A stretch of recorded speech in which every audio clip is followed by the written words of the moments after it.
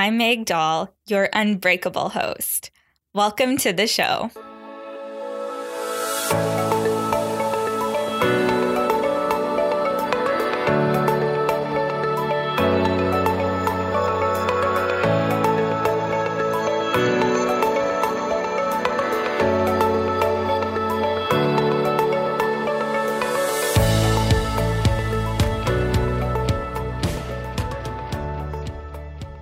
Hey everyone, and welcome back to a brand new episode of the Unbreakable You podcast. I'm really excited to be recording this intro today. So this episode is part 2 of my Hypothalamic Amenorrhea Q&A series. So August, if you're new around here. Let me backtrack for a second. August 2020 is my 1-year anniversary of recovering from HA or hypothalamic amenorrhea. So I really wanted to spend literally this entire month celebrating recovery and offering my support to all of you who are also moving through recovery right now, or maybe you have gotten your period back, but you're still having questions and needing my support. So I really just wanted to really dedicate all of August to celebrating recovery, celebrating our feminine bodies, celebrating our periods, and just literally talking about periods all month long. And so here we are, part 2 of our HA recovery Q&A, and I'm with Dani Sheriff again for this Q&A episode. Dani Sheriff is one of my friends that I connected with through HA recovery, and I really wanted to tackle all of your questions with someone else on the mic with me.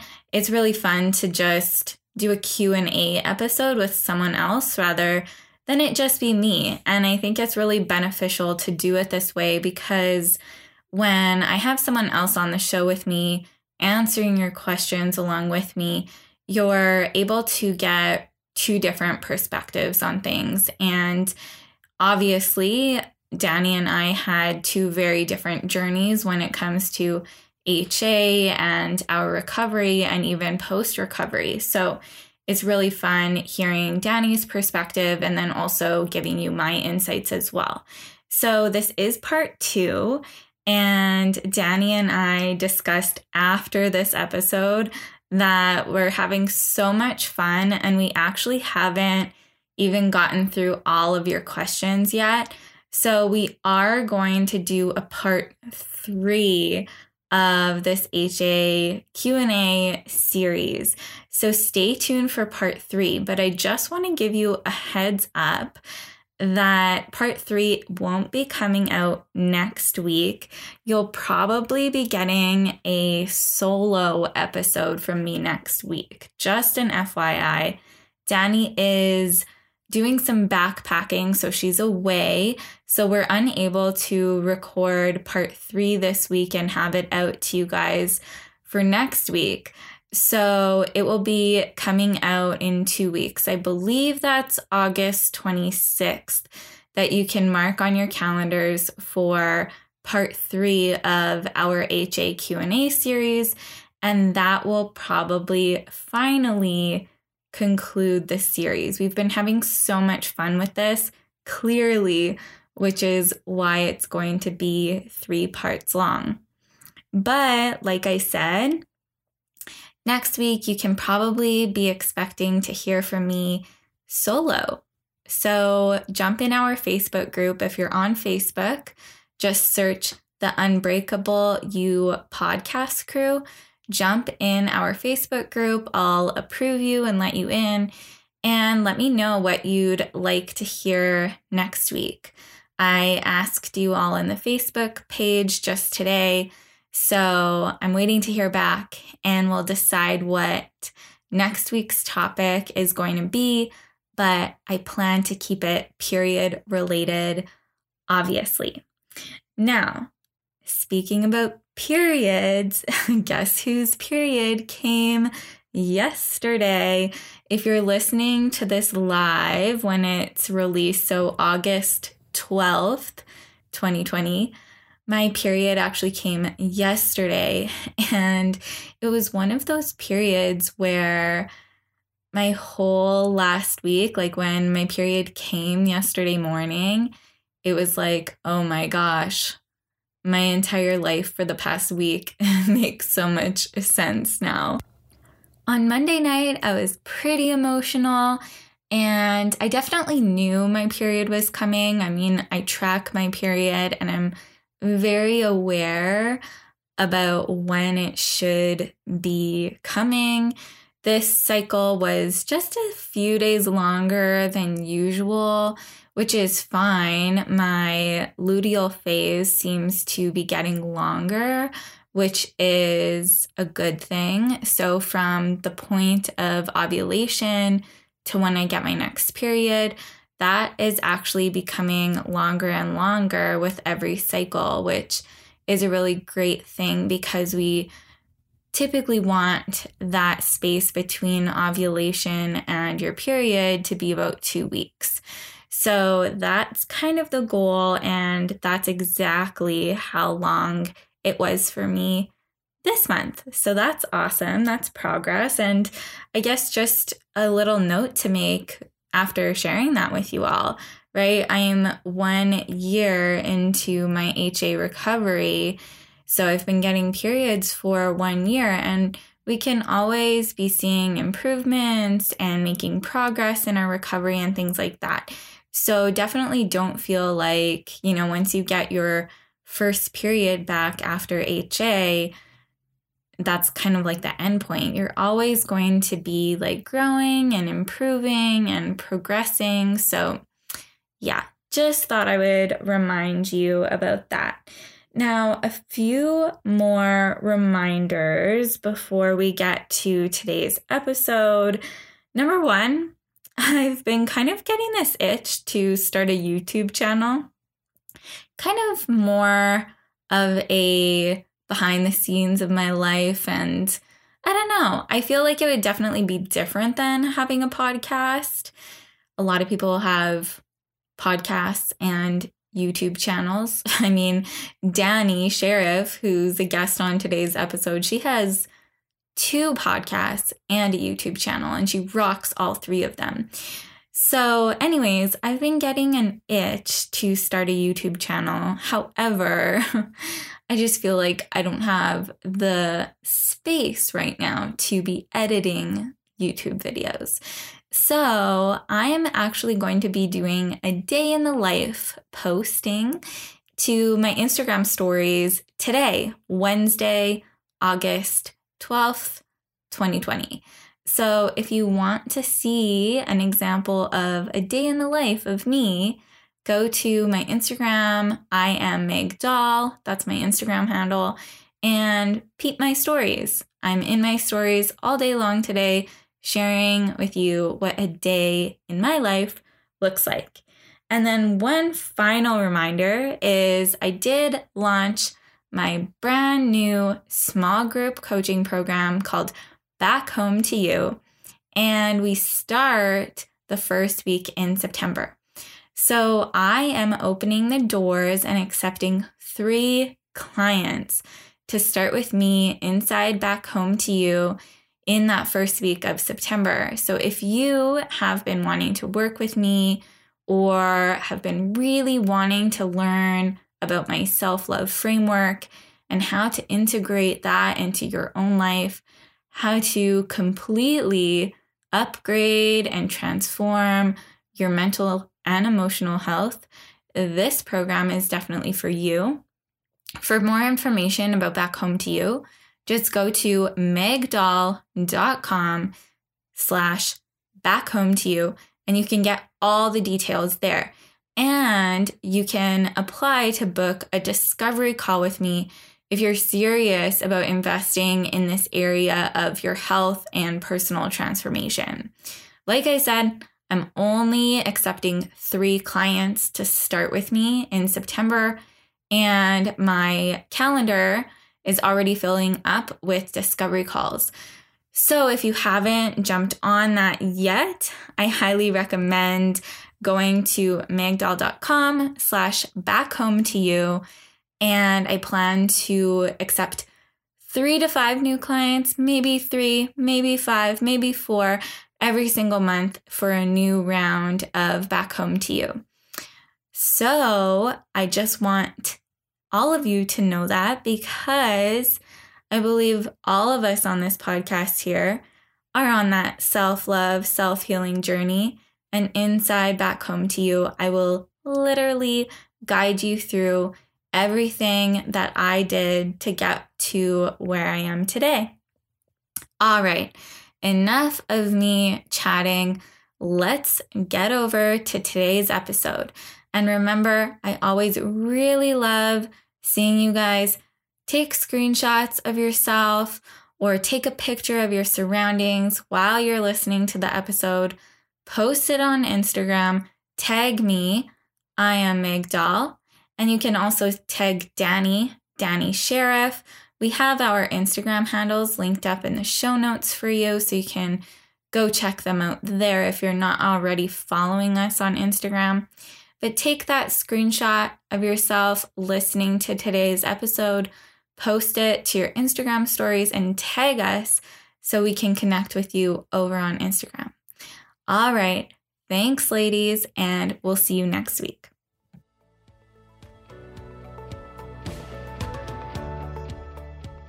Hey, Dani, welcome back to the show. Are you ready for round 2? Hey, Meg, I am ready. You're right. I promise. We got it. I'm here. I made it to the call, and I just am excited to just talk about HA. I know. I seriously feel like we could talk about HA forever. And I mean, you started a podcast all about HA, so clearly you feel the exact same way as I do. I do. And it's so fun to get on calls with people on that show and have everyone say the same thing. You're like, I could just talk about HA all day. So yeah, it's a community for sure. It's so cool. Right, so cool. So I am so excited to dive into the questions that we have planned out for us for part 2 of our Q&A series. But last week we actually said that we were going to start with the question about like, what was our moment where like we felt like we just reached that point in our journey that we were like, wow, we really need to address this whole not having a period thing, right? Yeah, I mean, I know my story. Did you want to go first, or do you want? Why don't you go first? You go first. You're the guest on this show. I'd be happy if you went first. Look, it was not crazy dramatic, but what happened was I just knew I didn't have a period, but I didn't know why. And then I went to my annual OBGYN visit, which my annual, let's say, first visit in 2 or 3 years, because I just had moved countries and I didn't have a doctor. I didn't understand the American medical system, and it was just so overwhelming for me. But I finally went, and I had a male doctor, and he did a full exam, and he was like, is there anything else you want to chat about? And I was like, well, I don't have a period. Because I guess he asked me how they were, and I was like, non-existent. And he said to me, oh, well, it's really important that you do have one. And so I'm going to prescribe you progesterone and take these pills for 10 days and you should get a period. And that was the conversation. And I walked out of the doctor and I had the prescription, but I knew inside myself that that wasn't right. That I was just like, okay, I'm kind of freaked out because this is the first doctor that said this is a problem. And he's given me this pill and I don't think that's going to do anything. Like, I just don't think this is going to do anything. And I just immediately knew And I guess it's from being interested in nutrition and being interested in holistic healing in general that I like was feeling a little bit rebellious, and I was just like, I want to get back by myself. And that was honestly all that happened. And from that day, dove into reading, listening, learning about HA, and that's how I figured out my own diagnosis and that something was wrong. So that was basically it for me. Very cool. So at what point did you come across like the No Period Now What book and Dr. Rinaldi's work? Yeah. So I had No Period Now What was not my first introduction. I think what I did was Google missing period or something like that. I found a podcast that I love to this day. One of my favorite podcasts is Well Fed Women. Do you know it? I love that podcast. And they had a random episode with just in the title, it was like missing period. So that's how hard it was for me to find like good information easily.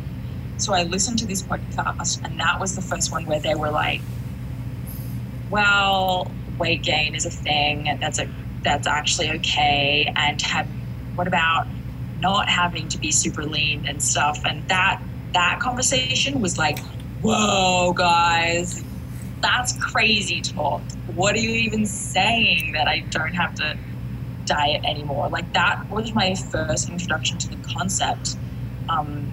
And they had mentioned the book in there, and I had gone and I didn't buy it straight away, because I'm one of those people who's like, learn as much as you can before you have to buy a book, even though it's an inexpensive book. It's just like a habit of mine. So I had then figured, like, I knew about the gaining weight and the reducing exercise thing from hearing around. I may have even listened to some of your podcasts. I may have prior to even buying the book. And then when I realized I was still having a hard time getting my period back, then I read that book. So that was kind of like my timeline. Very cool. Yeah, I too didn't come across the No Period Now What book or Dr. Rinaldi's work like right off the bat either. But we all know that I didn't have a period for 12 years. So it's not like I was just walking around blind for 12 years and thinking that it was okay to not have a period. I remember my first Google searches were back when I was in holistic nutrition school, actually in 2013. So that was a while ago, because I got my period back in 2019, and I was already Googling like how to get my period back back in 2013, which, like I said, is a long time ago. And I actually came across one of my now friends' articles, and it was literally the only article that I could find on Google about just getting your period back, and a woman being like super open about, you know, having an eating disorder or disordered eating, and then using just like food and less exercise to get her period back. And so this was my friend Steph Garinke, and she's actually been on this podcast a couple of times. And yeah, she was like the first person that I ever came across talking about it back in 2013. So I took some of what she said. At that time, I was still kind of, you know, I was definitely exercising too much, but I think all I did was like start eating more carbs based off of like her recommendations. But the thing is like over the years, like I always came at it kind of from like a fixing approach, right? I was like, I'm trying to like fix this issue that I have with my body, or like coming from it from that perspective. And I'm living proof that approaching your health and healing journey from a fix it mentality or an I am broken mentality, it just doesn't work. And so, like I said, all the way back from 2013 up until 2018, I was kind of always going through this in and out process of trying to fix myself and then just being like, fuck it. Like, I'm just like, nothing's working. So I'm just going back to just eating normally again. And I also was kind of living in this mindset that, oh, well, I struggled with eating disorders for so many years that I really don't want to think about food and focus on food. And I knew in order to get my period back, like, I probably would have to think about food a little bit more and be more intentional with what I was eating. And this conversation actually came up with the girls inside my group coaching program this week, is like, what are we identifying as, or like, you know, what's our relationships with our past experiences, right? So for me, I was still operating out of that mindset of, I'm the girl who used to have an eating disorder and now I don't want to think about food ever, right? So that was kind of always like this excuse that I was playing in my head without really realizing it. And then in 2018, you know how sometimes like you keep receiving those messages from the universe or whatever you want to call it, and they just kind of stick with you and start weighing on you more and more. And all of these like things, like all of my friends around me started getting their periods back. And just the topic of HA just kept coming up more and more and more. And I was like, okay, I know it's super not normal that I'm not getting my period. And it started to really freak me out that it started to feel really normal for me, right? And I've talked about this before. I mean, going 12 years without a period, it just kind of starts to feel like your norm, right? Like, now that I have my period, like, yes, it feels so exciting every month and it's now my new normal.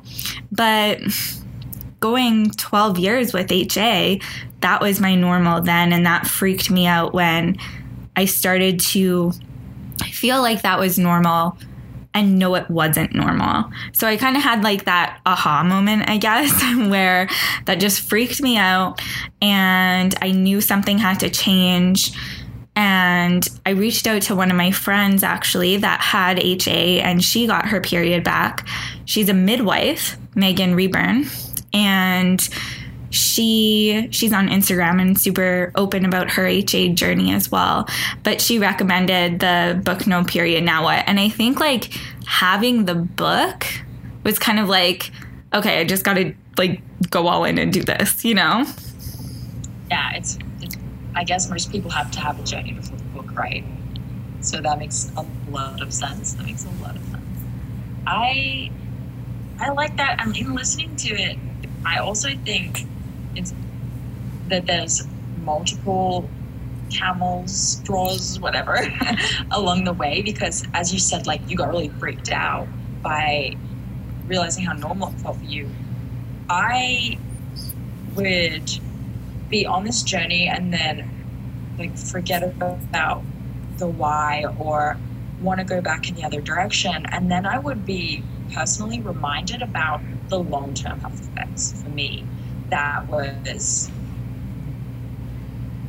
would always freak me out, and I would hear about like osteoporosis, or like, what if I just step off a curb and I break my ankle, and although it's not yet proven, there's good hypothesis that it's connected to heart health, and it's definitely connected to multiple other areas of your body, and a lot of it's unknown, and that was really made me feel really uneasy, and that would always remind me, oh yeah, this is something that's really important to me. So yeah, makes sense. I love that question. So we actually have a couple of food questions that I want to get into because they really like fire me up, Dani. So I'm going to read them and I feel like you're going to really enjoy these too. So we have a question about, this question is asking if there are any magic food tips. And I also think it kind of goes hand in hand with this other question about syncing our cycle. So, or like syncing with our cycle. So do either of us attempt to sync our cycle in any way using like seed cycling, food cycling, or certain exercise styles?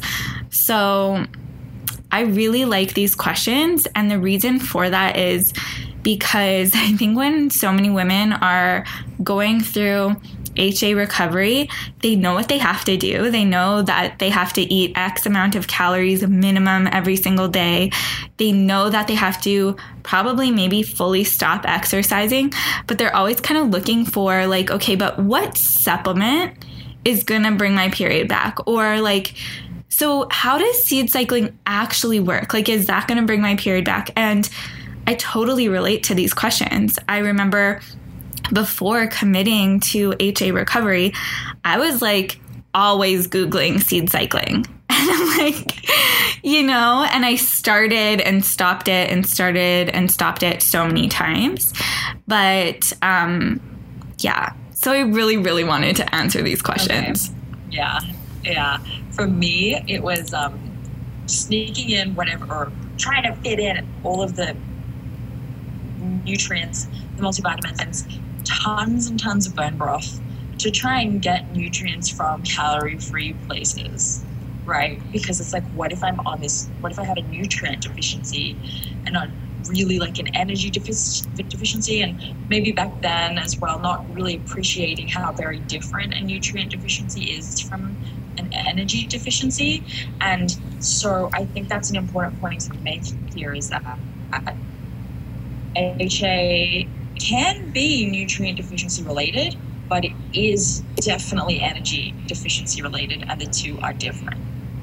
Such a good point. Such a good point. Yes. Yeah, so for magic food tips, I mean, I don't think there is, like, I don't have any magic food tips to provide anyone other than maybe elaborating or reminding everyone what we talked about last week, is making sure your plates are balanced. If you're eating a piece of protein, whether that's like steak or chicken or fish, and then you have a side salad, that's not a complete meal. You need to add rice or potatoes or garlic bread, like something like that, like whatever you want, but make sure it's including carbs, proteins, and fats at every meal, or else it's just like not a balanced meal. Absolutely. And the importance of that is satiation as well. Like you feeling satiated from that meal is a sign that you ate enough, right? And that's kind of the goal that I was going for. So if I only had protein and carbs on my plate, protein and like vegetables on my plate, fibrous, leafy greens, I would end up being pretty hungry again pretty soon. So I would have to eat again. And there's nothing wrong with like having to eat again. It's more just that is a example or a sign that maybe that first meal I had could have been even more balanced. And it could have had more olive oil dressed on it. It could have had more of a carb base. So I suppose that a magic food that comes to mind as I'm saying that is like olive oil. It is butter. It is whole raw cheese and milk. And there's things that can really help to both make your meal absolutely delicious, and there are calorie-dense foods that have a lot of nutritional value in them. So I suppose, like, to me, the word magic is what's a food that just does so much for you? And to me, it's something that's high in calories, it's high in nutrient value, it's high in satiation, it tastes so delicious. Like, that's pretty magical to have all of that in one food. Yes.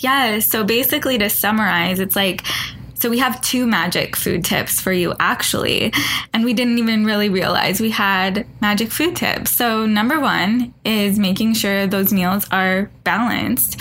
And then the one that you added is like making sure when you choose foods, such as we'll use yogurt for an example. Like, make sure you're choosing that yogurt that is the most calorie dense, magical yogurt you can find, kind of thing. Yeah. Yeah, like get the good quality stuff. Yeah. That is full fat, for sure. And then this, from when I worked with my NTP, she really got me into eating lots of deep colored vegetables. The reasons have totally escaped me. I'm not a nutritionist. I am. Maybe you can speak to this, but she was like, the beetroots, like the purple vegetables, tons of beets she wanted me to eat, carrots, because they have beta carotene. Like, you could totally go down this rabbit hole, right, of the foods. But and if you do that out of like curiosity and learning what's magical about food. But at the end of the day, like, eat what tastes good, eat the calories, right? Mm-hmm. Yeah. And I like how you said, like, do it out of curiosity. I just want to highlight that, because when we move into this place of doing things out of pure curiosity, that helps us shift out of that I gotta fix myself mentality, right? Something my clients and I talk about a lot. So let's talk about seed cycling. Is it something you do? Is it something you don't do? Tell me. No, it's not something I do. I am in the camp of that. It's not particularly well studied just yet. It's quite anecdotal, I guess.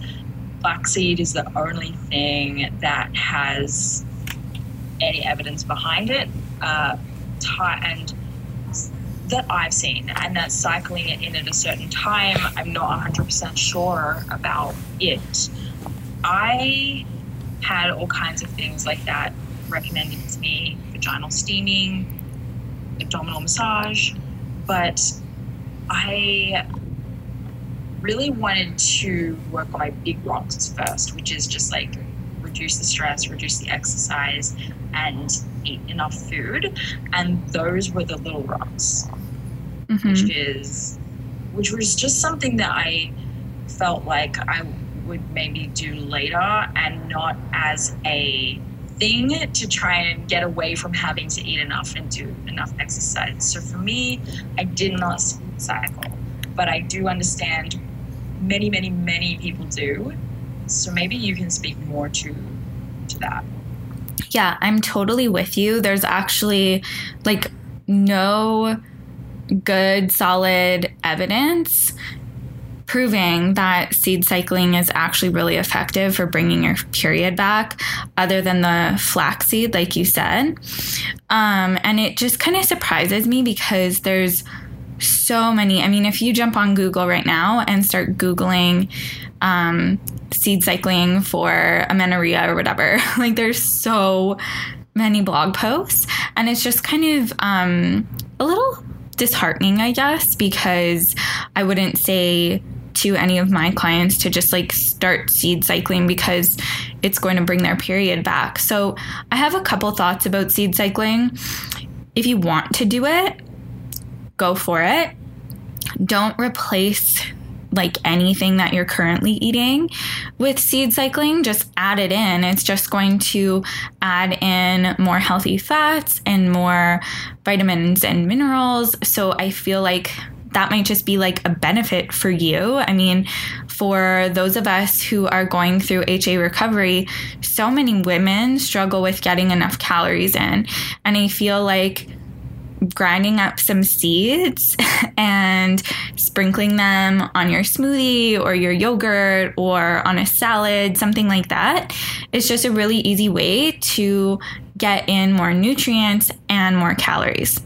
I did do seed cycling for some of my HA recovery. I wasn't like super strict on it or whatever, but like I said, it was just one of those ways for me to easily add in some more calories into my day. And I did that by grinding up the seeds, and then I pulsed them together with some dates, and I actually just made like homemade energy balls, and they were really good. And it's not like I was eating them for the seed cycling purposes, like trying to get my period back through that. I just thought it was kind of fun. And then the other thing, I feel like this is a benefit of seed cycling though, is like you get more in tune and you become more aware of what's happening with the moon, right? Because when you're not getting your period, you're not going to be seed cycling according to when you're bleeding and when you're ovulating.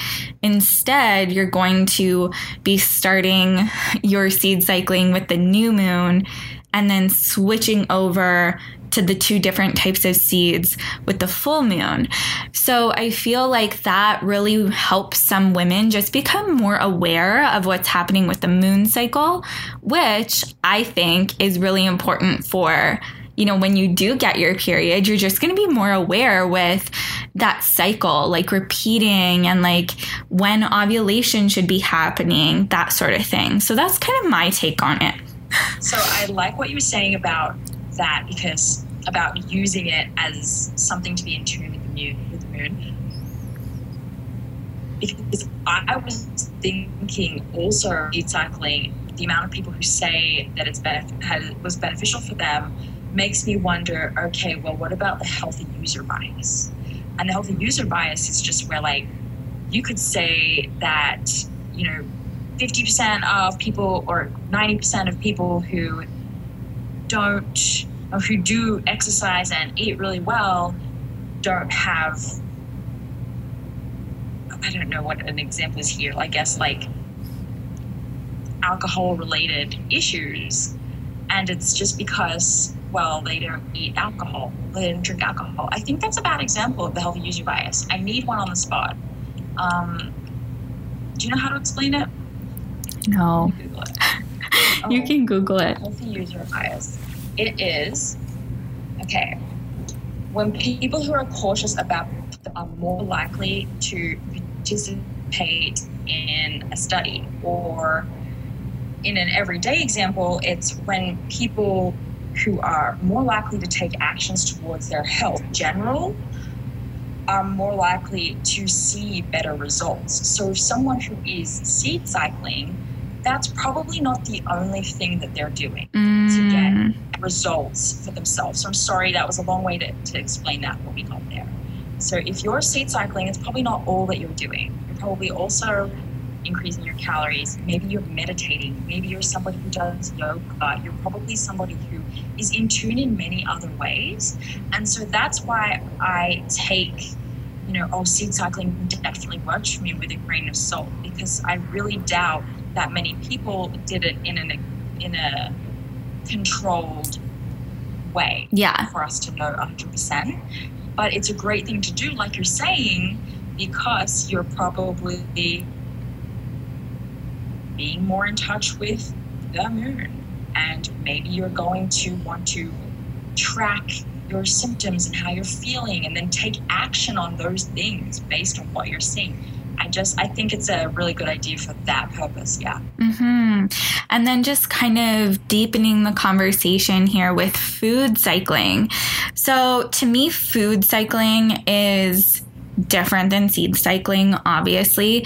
Again, not something that's going to necessarily bring your period back, but food cycling kind of my approach to food cycling, and I do it. I'm not like super strict or anything, but food cycling kind of goes back to traditional Chinese medicine, which is an area that I'm so fascinated with, and I love studying it, and I have for years.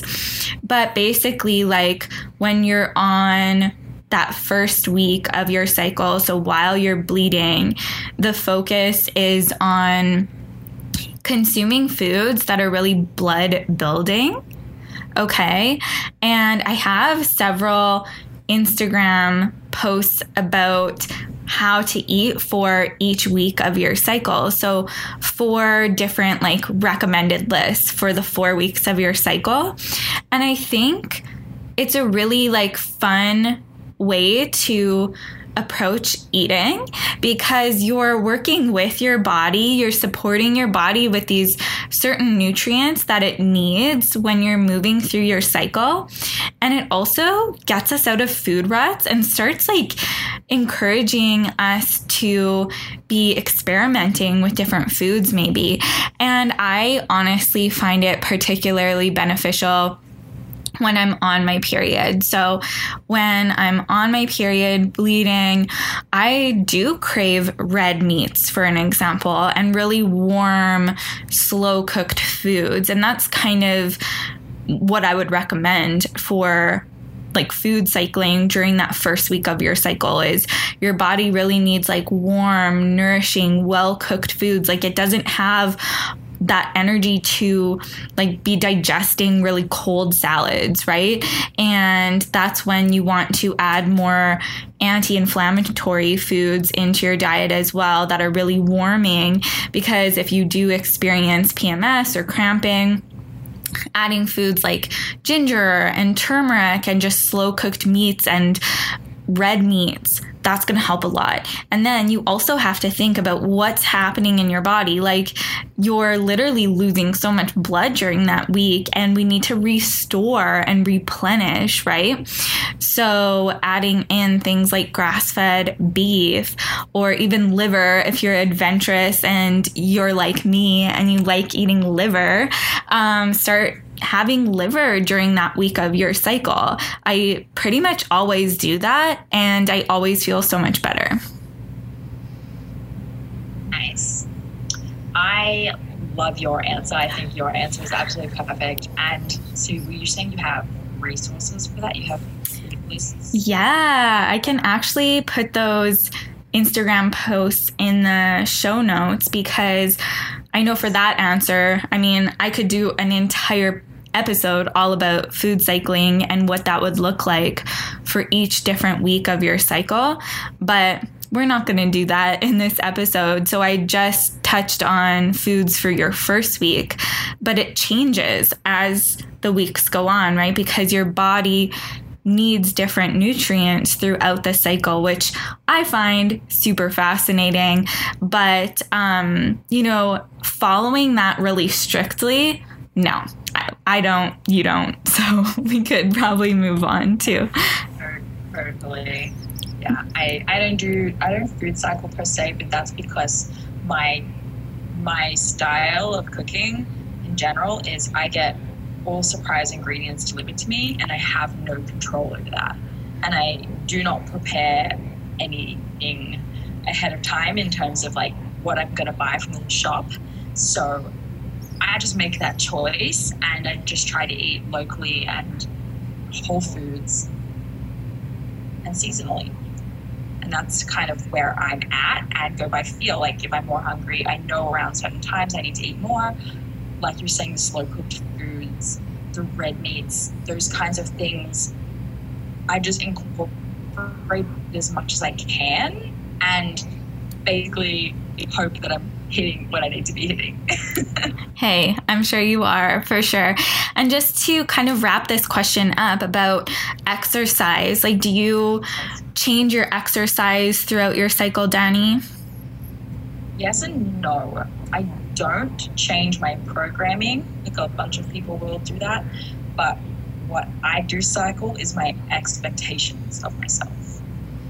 And that's the main one. So I could be following a particular program maybe because that's just easier, and I don't really have the interest or time or space necessarily to like change it all of the time based on my cycle, especially for me where my cycle could be anywhere. It could go from 24 days to 30 something days, and it's just like not going to happen. So I just adjust my expectations and of what I can push myself to do, what I can expect myself to achieve, and if I even need to or want to do a workout that day at all.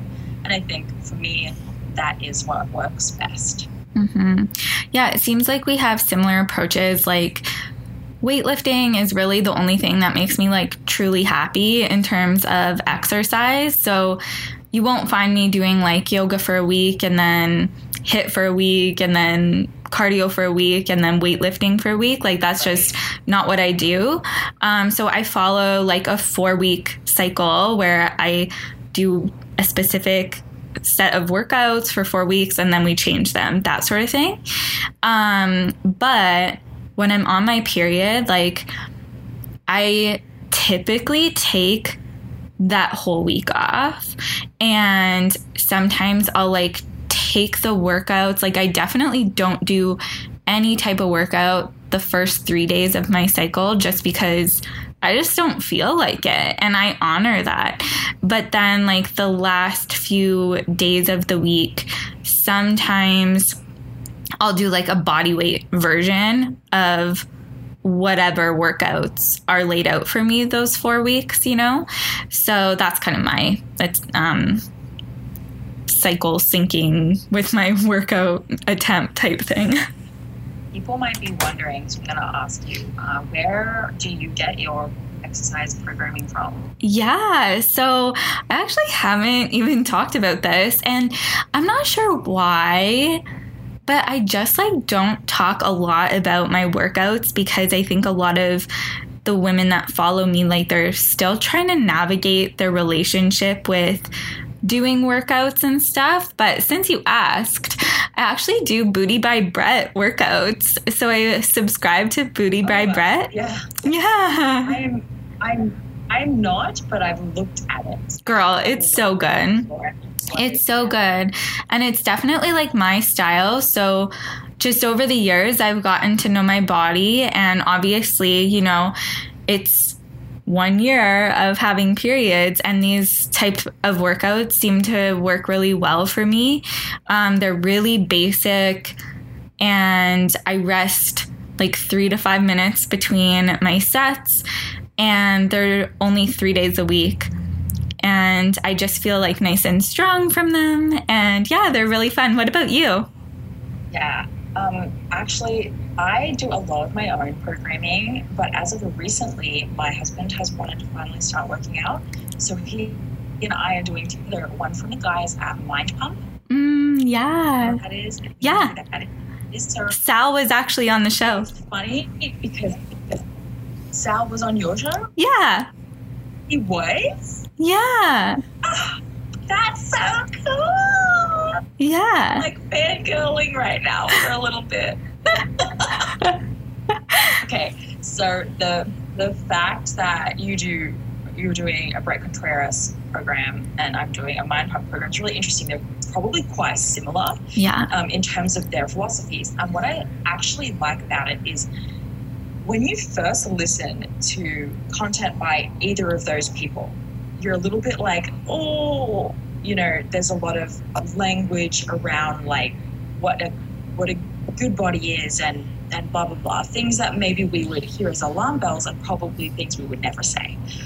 But if you continue to listen and you listen deeper, and especially the Mind Pump guys, you start to hear that their philosophies are quite reasonable and probably generally pretty good. They just use different verbiage. They just don't take it as seriously, I suppose, as we do. Yeah, they're not women, right? They're not women, and they've had no reason to like dive down this rabbit hole. But because of that, I'm actually often so impressed, and I quite enjoy listening to the Mind Pump podcast because of how much they talk about adjusting expectations. You're not always going to look a certain way.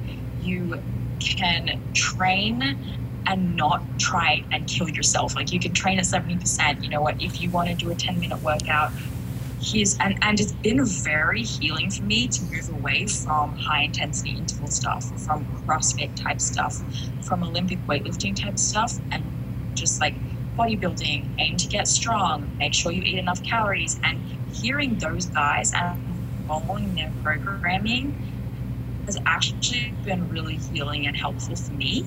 So I just thought that was interesting side tangent. Yay, I love that too. Yeah, I definitely feel like the same way about Brett. I really like his approach. I mean, I've been subscribing to his workout since January. That was kind of like a Christmas present to myself because I got my period back in August, and then I was like, okay, in the new year, I'm going to like actually start working out a little bit more, you know, consistently, I guess, because I just missed lifting.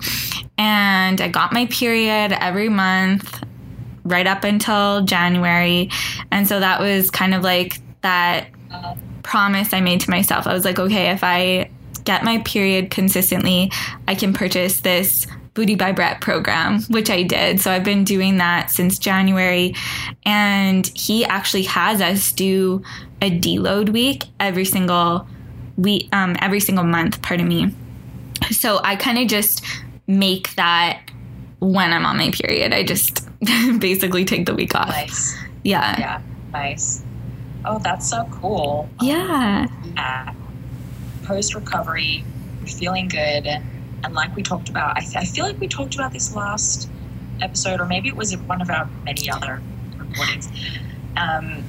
If exercise is something that you want to add in, you know, do it in a controlled way. Make sure you're upping your calorie intake. Make sure you're monitoring that thing, because when we recover, we all think.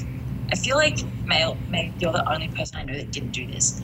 The rest of us get one period and we go back to exercise and we're like, yay, we can do this again, and then we lose our period again. So you just have to be really, really careful. But yeah, working in an exercise program that's just like bodybuilding, compound lifts, and accessory lifts is just kind of a good place to start. Yeah, I think like every workout of mine has like 5 exercises in it, and I do that 3 times a week, and I've been able to keep my period, ladies.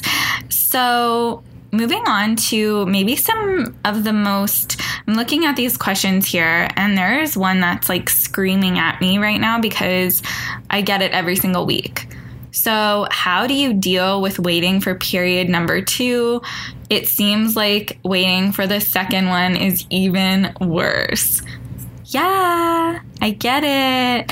I remember when I actually, okay, so this sounds kind of crazy of me, but when my first period ended, so let's back up. My first period in August 2019, it lasted a week and a half. It was a really long cycle, but I mean, like, that's probably to be expected after not having one for 12 years. My body was like, yes, like, just let me bleed. So anyways, once it stopped, I actually kind of had anxiety. I was like, oh my gosh, my period ended. Like, I don't have a period right now. It was a really weird feeling. And I kind of had to talk myself through that and, you know, remind myself that you're not supposed to have a period all month long, right? And so I worked through that, but I definitely understand that waiting for period number 2 to come along can be challenging. And I mean, from the amount of times that I get this question, this is a big struggle for a lot of women. So what do you have to say about this? Period number 2 is really stressful, because the first one you're kind of like, it just would be really nice to get it, and then the second one you're like, it has to come, or else, you know, insert perfectionistic tendencies, I failed, I haven't done this right. And you know what else? When you got that first period, you probably told a bunch of people, and now they're all like, so how's your period? Did you get your second one? A lot of that happened to me as well. So look, it was sticking to the plan. Just if you keep it as you did before you got your first period, you're going to get your second one. It's only when you make changes. So if you're trying to add in some more exercise, if you're trying to reduce the calorie, because many of you listening, when you get that first period, you're like, okay, yay, this means I did enough. This means I ate enough. And then you're also like, oh my gosh, this means I'm eating enough. This means I'm eating too much.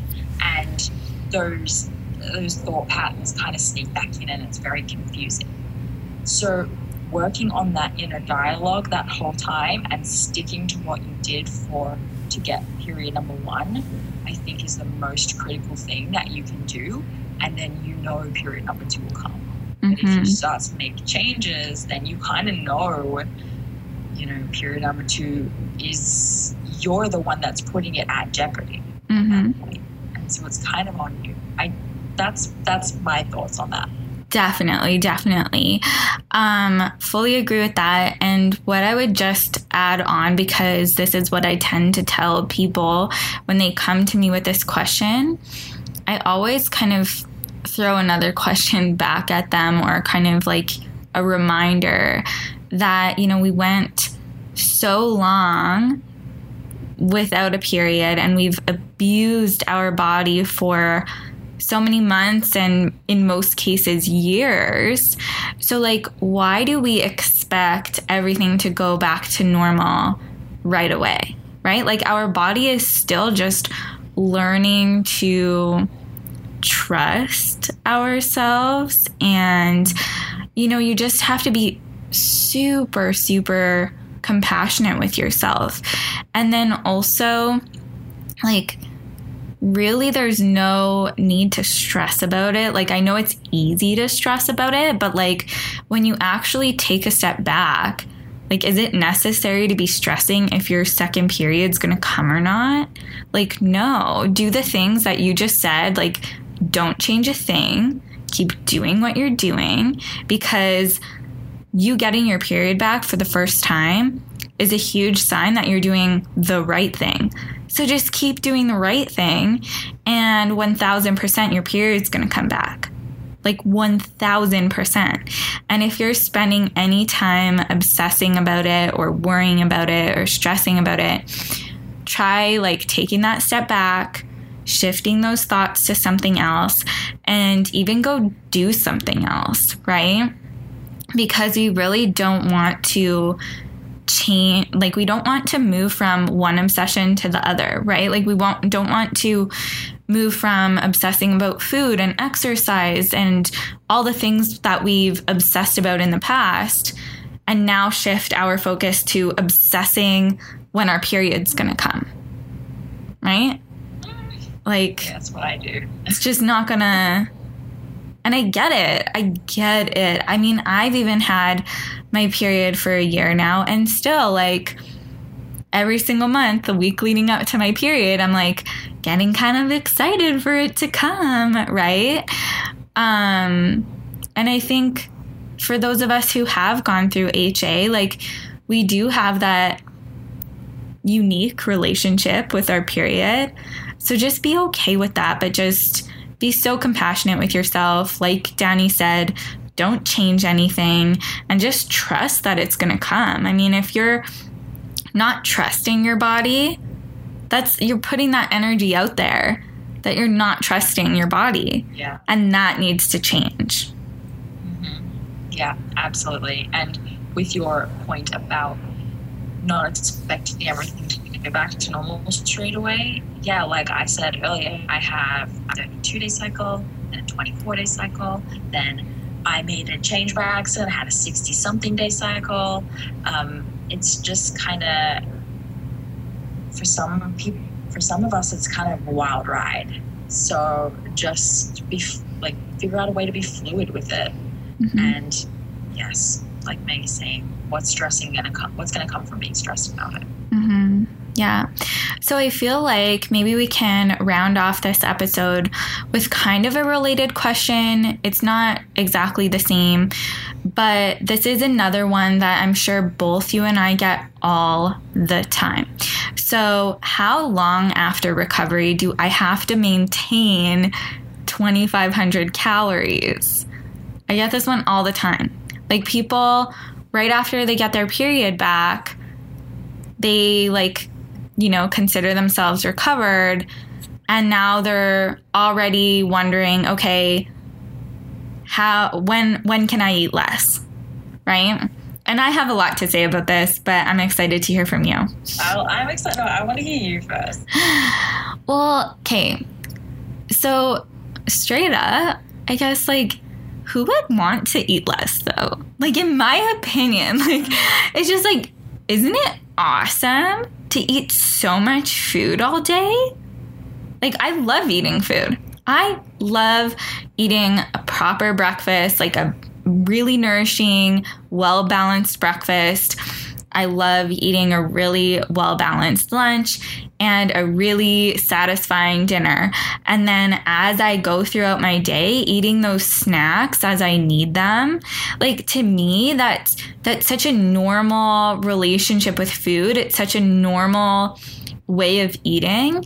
And I mean, I guess you don't have to be like so, like, for your entire life, you're not every single day going to be so focused on hitting a certain number of calories like you probably were focused on during HA recovery. But like, I don't really like this mentality that so many women have, that they like want to like intentionally reduce the amount of food that they're eating after they get their period back. Like, to me, it's like, okay, the goal, I would think, is to become more comfortable and a little bit more flexible maybe with your intake and whatnot, but like to actually be wanting to not eat that much kind of confuses me, because I really love eating like that much food,